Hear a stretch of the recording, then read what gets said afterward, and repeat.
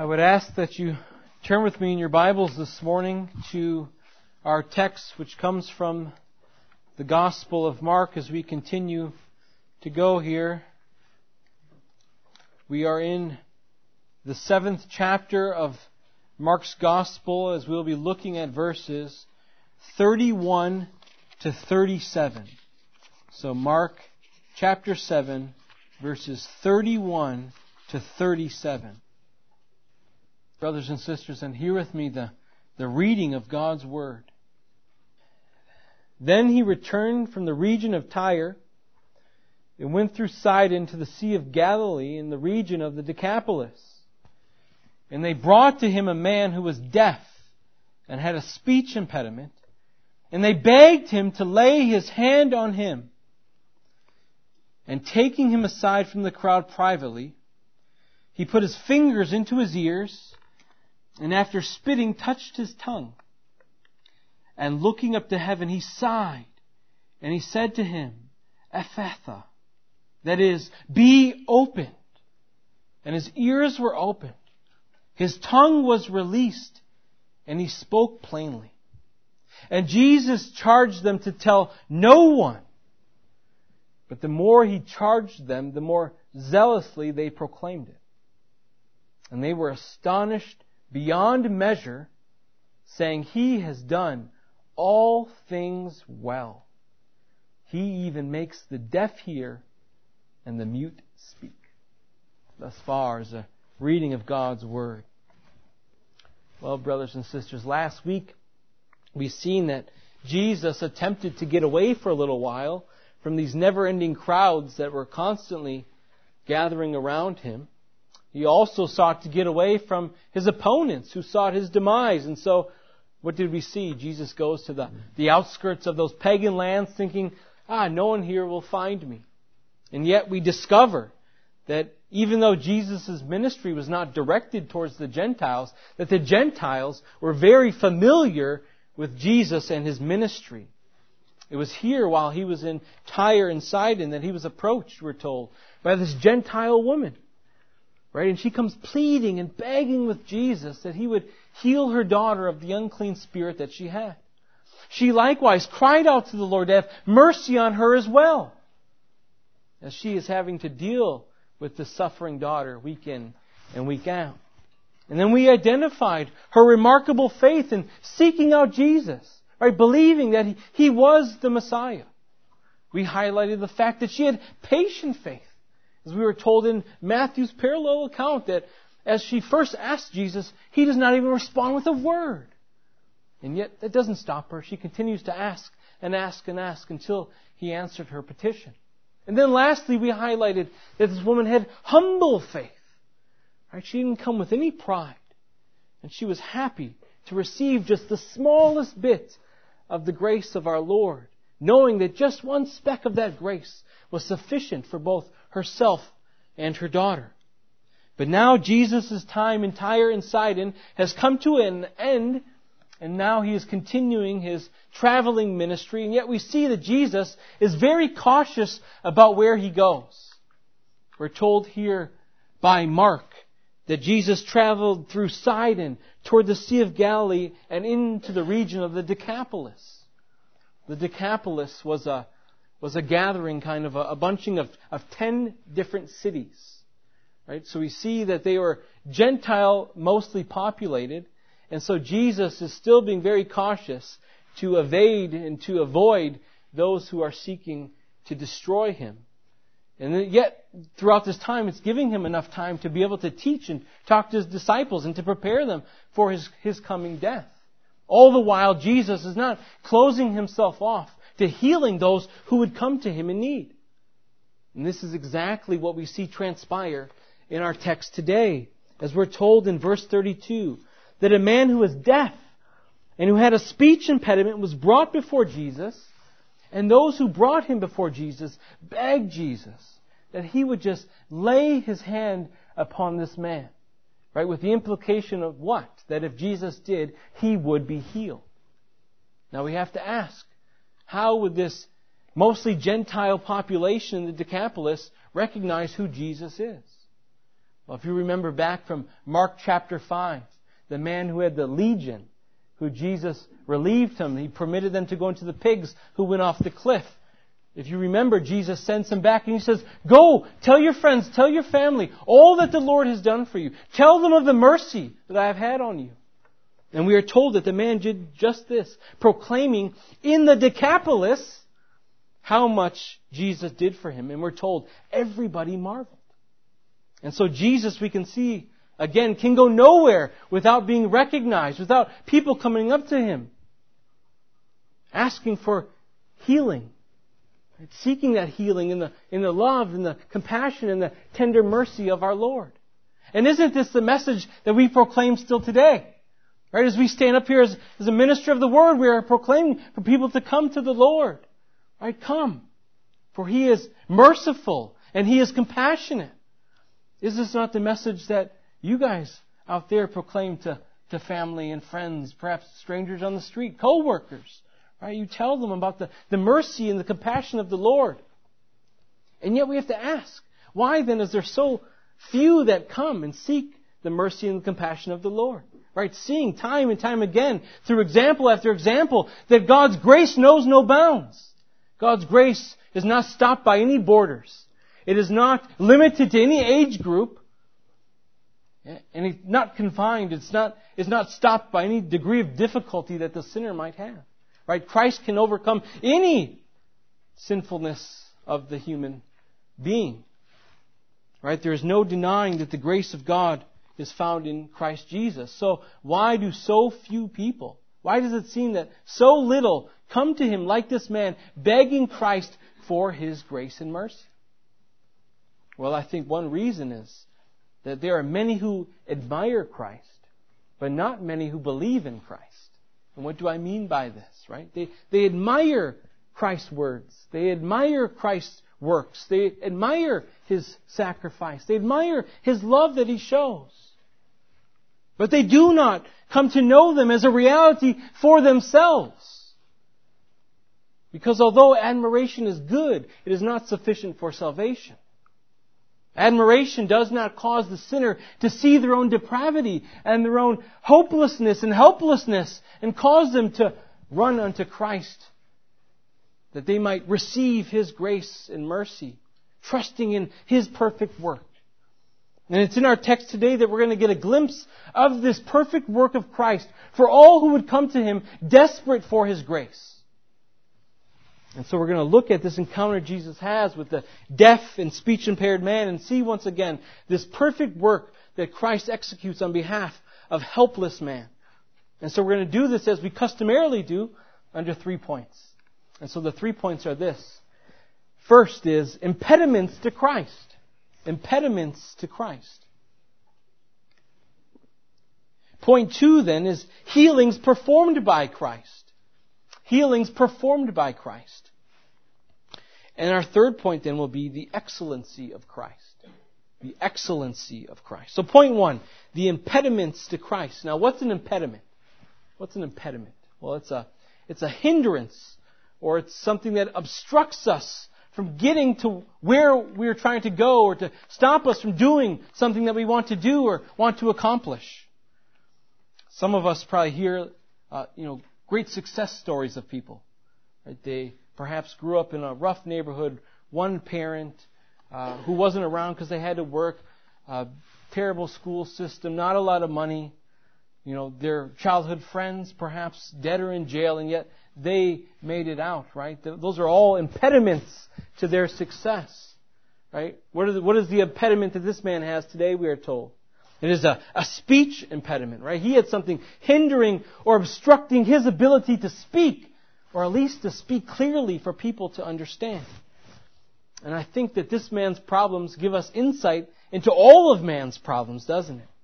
Why, when hearing of Christ's great works and hearing of His saving word, that people aren't just rushing to Him, racing to Him, pushing and shoving to experience the grace of Christ as we believe that they should. And it's because by nature we have an impediment akin to what this man had. Right? We have a hindrance. We have something that's blocking us, that's obstructing us from coming to Christ by faith and believing in the gospel message. And that impediment is sin. Right? Sin blinds us. It obstructs us from seeing our true identity. And it is in this man and his struggle that we see the effect of sin and what it does to the human condition, do we not? Now, in one sense, sin is not the reason that this man was deaf and mute. But on the other hand, sin was the reason that he was deaf and mute. Right? The fruit of sin in the Garden of Eden was death. It was decay. It was disease. It was depravity. It was brokenness. Had not sin entered the Garden of Eden, he wouldn't have experienced this, would he have? And so no, we aren't to say that this man's sin was the reason that he was deaf and mute. Like his sin was far greater, far worse than someone else's, and so this was his punishment. But at the same time, sin was the cause of his condition. Had sin never occurred, this man would have had perfectly fine hearing and speech. But now, because of sin, look what toll it has taken on man.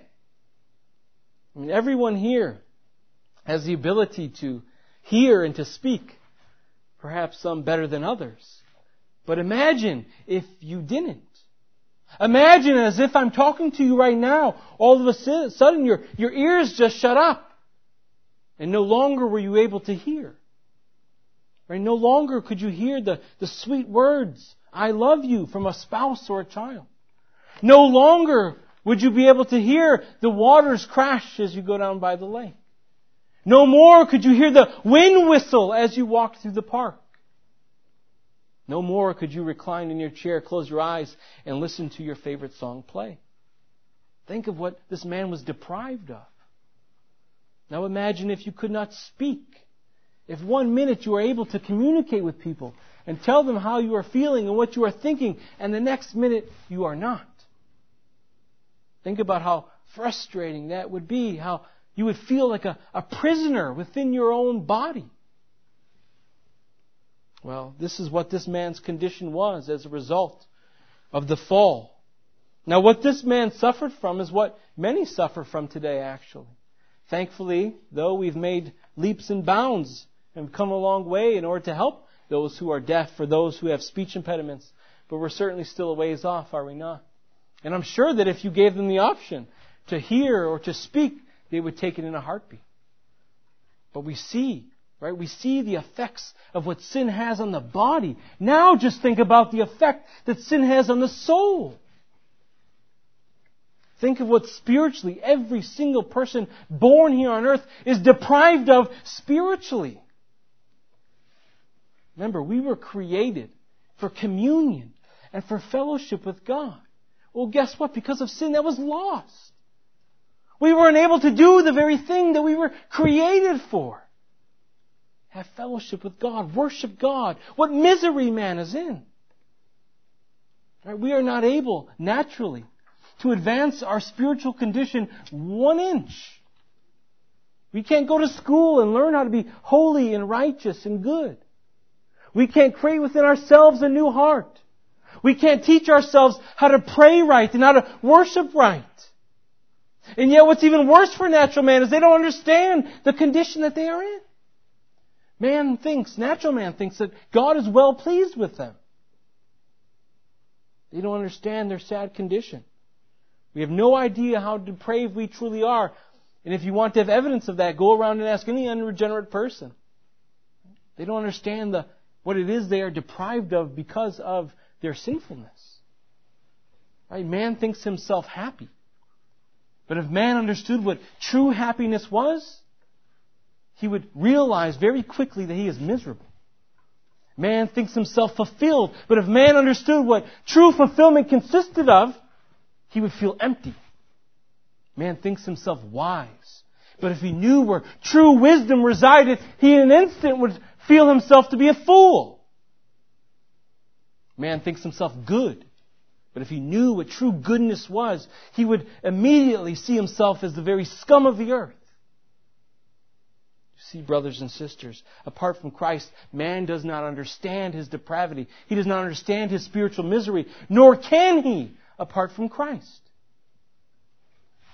Paul says in Ephesians chapter 2, 11 and 12, "Therefore remember that at one time you Gentiles in the flesh, called the uncircumcision, which is made by the flesh by hands. Remember that you at one time were separated from Christ, alienated from the commonwealth of Israel, strangers to the covenants of promise, having no hope and without God in the world." This is how deprived natural man is. They are living without God in the world. They have no hope in the world. I don't care how terrible someone's physical disability is. There is no condition worse than a spiritually dead condition. Right? This is why Jesus says, if your eye causes you to sin, pluck it out. It's better for you to go to heaven with one eye than lose your entire body in hell. Right? We can apply that to our story today, right? Better to be born deaf and mute and yet be covered in the precious blood of Christ than to be born big, beautiful, bold, perfectly healthy and yet suffer the torments of eternal punishment. And yet, sadly, brothers and sisters, I think for many, given the choice, disability your whole life in Christ or perfect health without Christ, many are going to choose the latter. Right? People are far more concerned with the physical and the body and less concerned with the spiritual and the soul. Right? They have it backwards. This is why they spend so much time on the outward, so much time, energy, effort on things that are outward. And yet, what does Paul tell us? Paul says in 1 Timothy chapter 4, verse 8, "For while the bodily training is of some value, godliness is of value in every way, as it holds promise for not only the present life, but also the life to come." Spiritual exercise, or regular physical exercise is good, but spiritual exercise is far better. It far exceeds this. And so any of us who are believers here today, we ought to look at this man with a disability. Anyone with a disability in faith is a far greater position to be in than one who is physically healthy and yet apart from Christ. But this is why so many depart this earth without the gift of salvation, because their spiritual blindness does not allow them to see their spiritual misery and see their need for Christ. They simply live their existence admiring Christ, but seeing no reason to find new life in His. What we also see here, for those who do come by God's grace to Him, is that Jesus is more than capable of healing them. And this is what we see here in point number 2, which is healings performed by Christ. Now this encounter that we have here is a great picture. It's a beautiful picture of what Christ does for us, right? He really meets us in the muck of where we are at. Right? He meets us in our sad condition so that He, by His power, can lift us up from out underneath it. We also see in this picture here what great love and compassion our Lord has for His own. Right? This man is brought to Jesus, and immediately Jesus does what? Does He start healing the man in front of this large crowd so that this man who can't hear or can't speak might miss out on what's going on? No, He doesn't. He wants this man to understand what he is doing. He's concerned that this man understands what he is doing. So what are we told? He takes this man away privately so that he can focus all of his attention on Christ and not be distracted, right? Jesus doesn't care about the crowd right now. He cares solely about this man. Now I want you to see the 4 things that Jesus does as He takes this man aside. Right? We're told He puts His fingers in the man's ears. We're told he spits upon his hand and touches the man's tongue. We are told He looks up to heaven and that He lets out a great sigh. What we see here and what Jesus is doing, brothers and sisters, is that Jesus knows this man cannot hear and cannot speak. And so what does He do? He speaks to this man in His own language. He speaks to him through action and through sign language in a way that this man can understand. And so He takes His fingers, He puts them in the man's ears to tell him, your ears are going to be freed. He spits upon his hand and touches his tongue to let him know, your tongue will be loosed.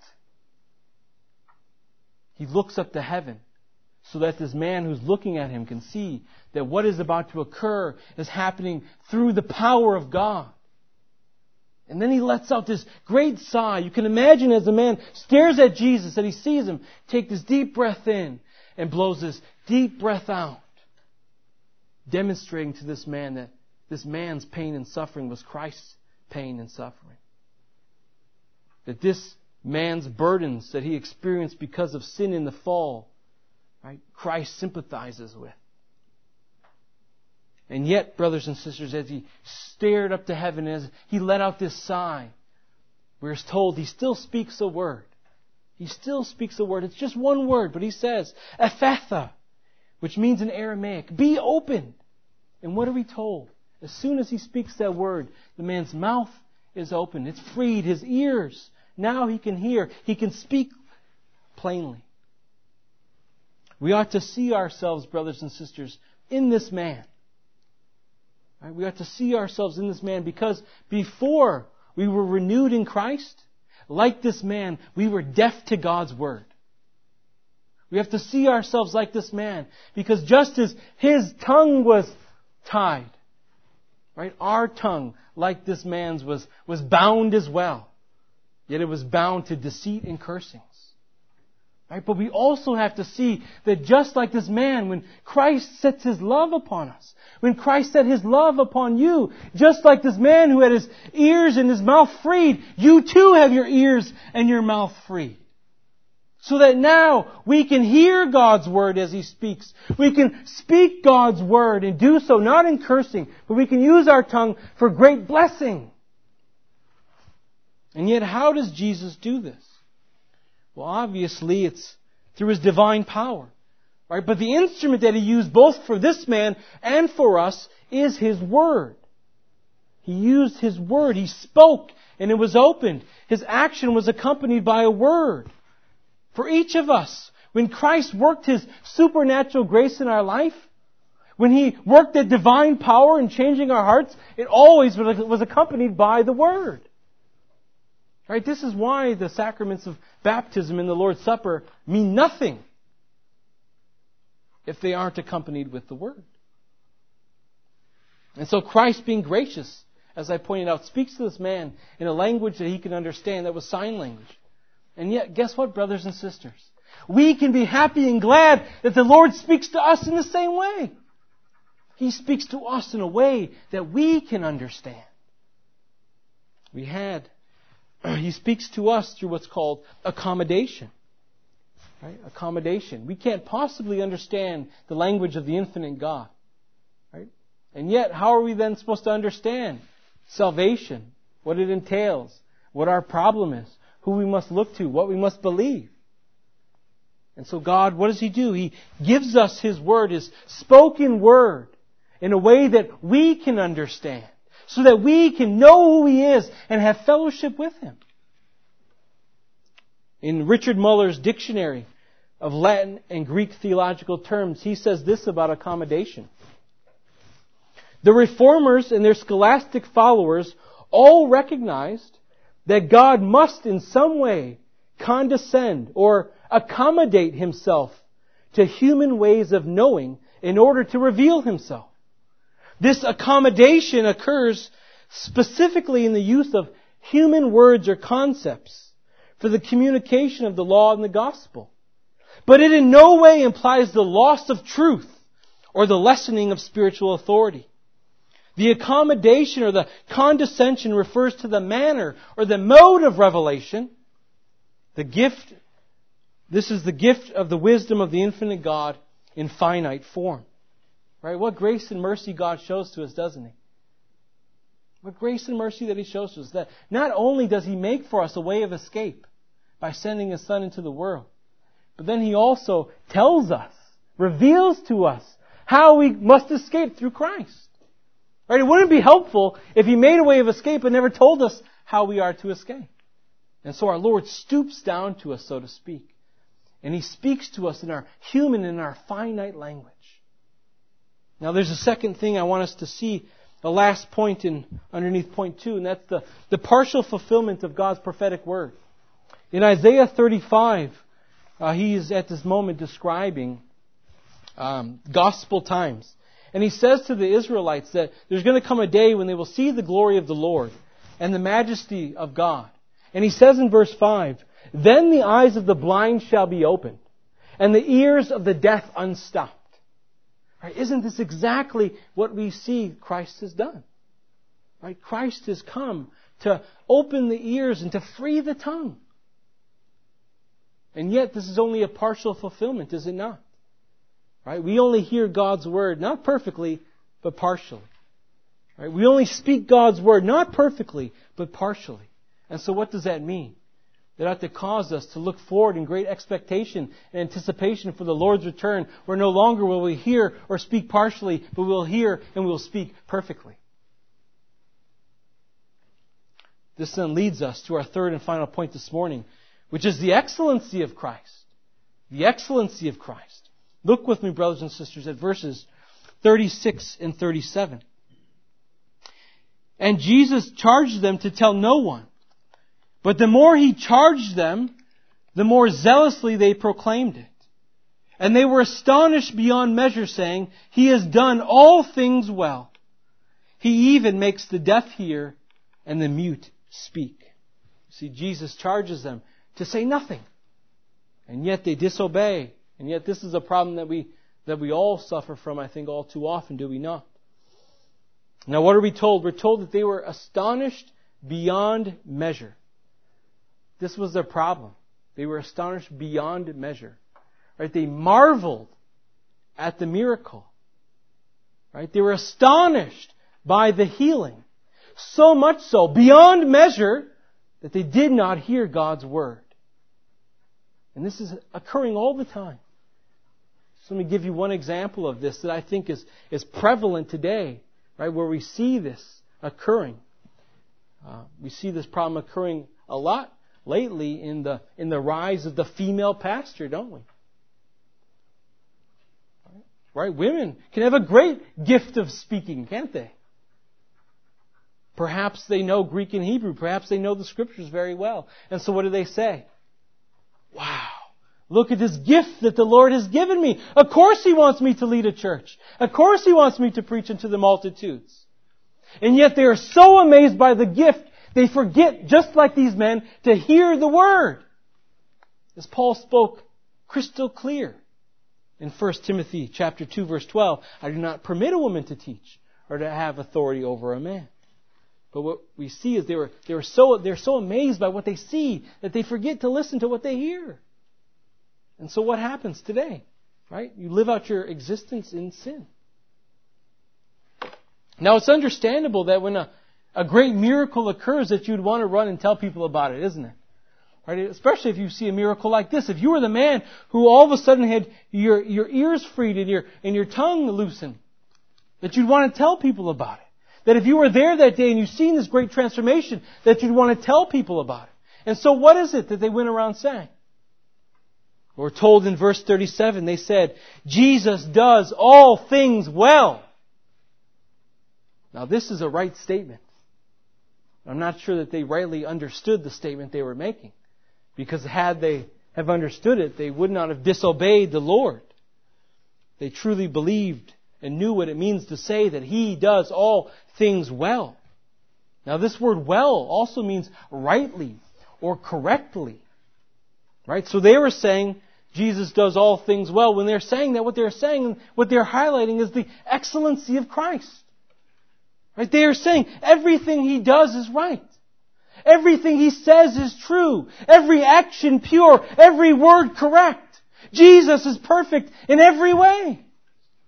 That is what that statement means. He does all things well. As we think about the excellency of Christ this morning, right, we can think about the fact that He was perfectly obedient to the law, fulfilling all righteousness. We can think about in His life how He exercised perfect humility and submission to the will of His Father. We can look back and think about the ways in which He perfectly demonstrated justice and mercy in His life. We can look back and see how He demonstrated perfect love to His Father, right, in glorifying Him throughout His life. We can look to Him and see how He perfectly loved His neighbor in offering up Himself as a sacrifice for their sins. Even now, as He sits at the right hand of God, He does all things well as He intercedes perfectly on our behalf. And He will continue to do all things well as He returns at the correct and perfect time to bring us home with Him. Each one of us, as you sit here today, I'm certain can attest to the fact that He does all things well as you think back to your own conversion. He converted you at the perfect time. He has perfectly taken care of every one of you. He has perfectly supplied your every need. He is perfectly there to comfort you and to hear you and to answer your prayers. All right, which one of us could lay a complaint before the feet of Christ? None of us could. And why is that? Because He does all things well. How can we, who struggle to do just one thing well, look up to heaven and complain to the one who does all things well? Instead, when we learn about it, as we understand and we think about the excellency of Christ, what it ought to cause us all to do is to stare up to heaven with our mouth open wide, jaw hitting the floor, as we stand in awe, beholding the excellency of Christ, understanding that it is Him who does all things well, who is holding us up in this world. And what encouragement it ought to bring our hearts, knowing that the one who does all things well, right, will bring our salvation to completion. Right? The one who does all things well will make sure to keep us and preserve us until the end. And this is because He does all things well. He must do this. He can do no other. And so it ought to encourage our hearts, brothers and sisters, right, that our salvation does not depend on us who fail, but rather it ought to cause us to have great encouragement and hope that it is because of Christ, the one who does not fail, that our salvation depends. And it continues to depend until He returns on Him who is the one who does all things well. Please bow your heads with me in prayer. Heavenly Father, we are thankful for Your Word this morning. How You have revealed Yourself to babes. How You have made Your Word understandable to Your children so that we might know You and have fellowship with You. We are so thankful for this grace and mercy You have given unto us. We pray, Father, that You would continue today and each day going forward, reveal to Your people more and more about how You do all things well, that we might think about and contemplate and meditate upon the excellency of Christ. And so, Father, we come before You asking all these things. In Jesus' name we pray. Amen.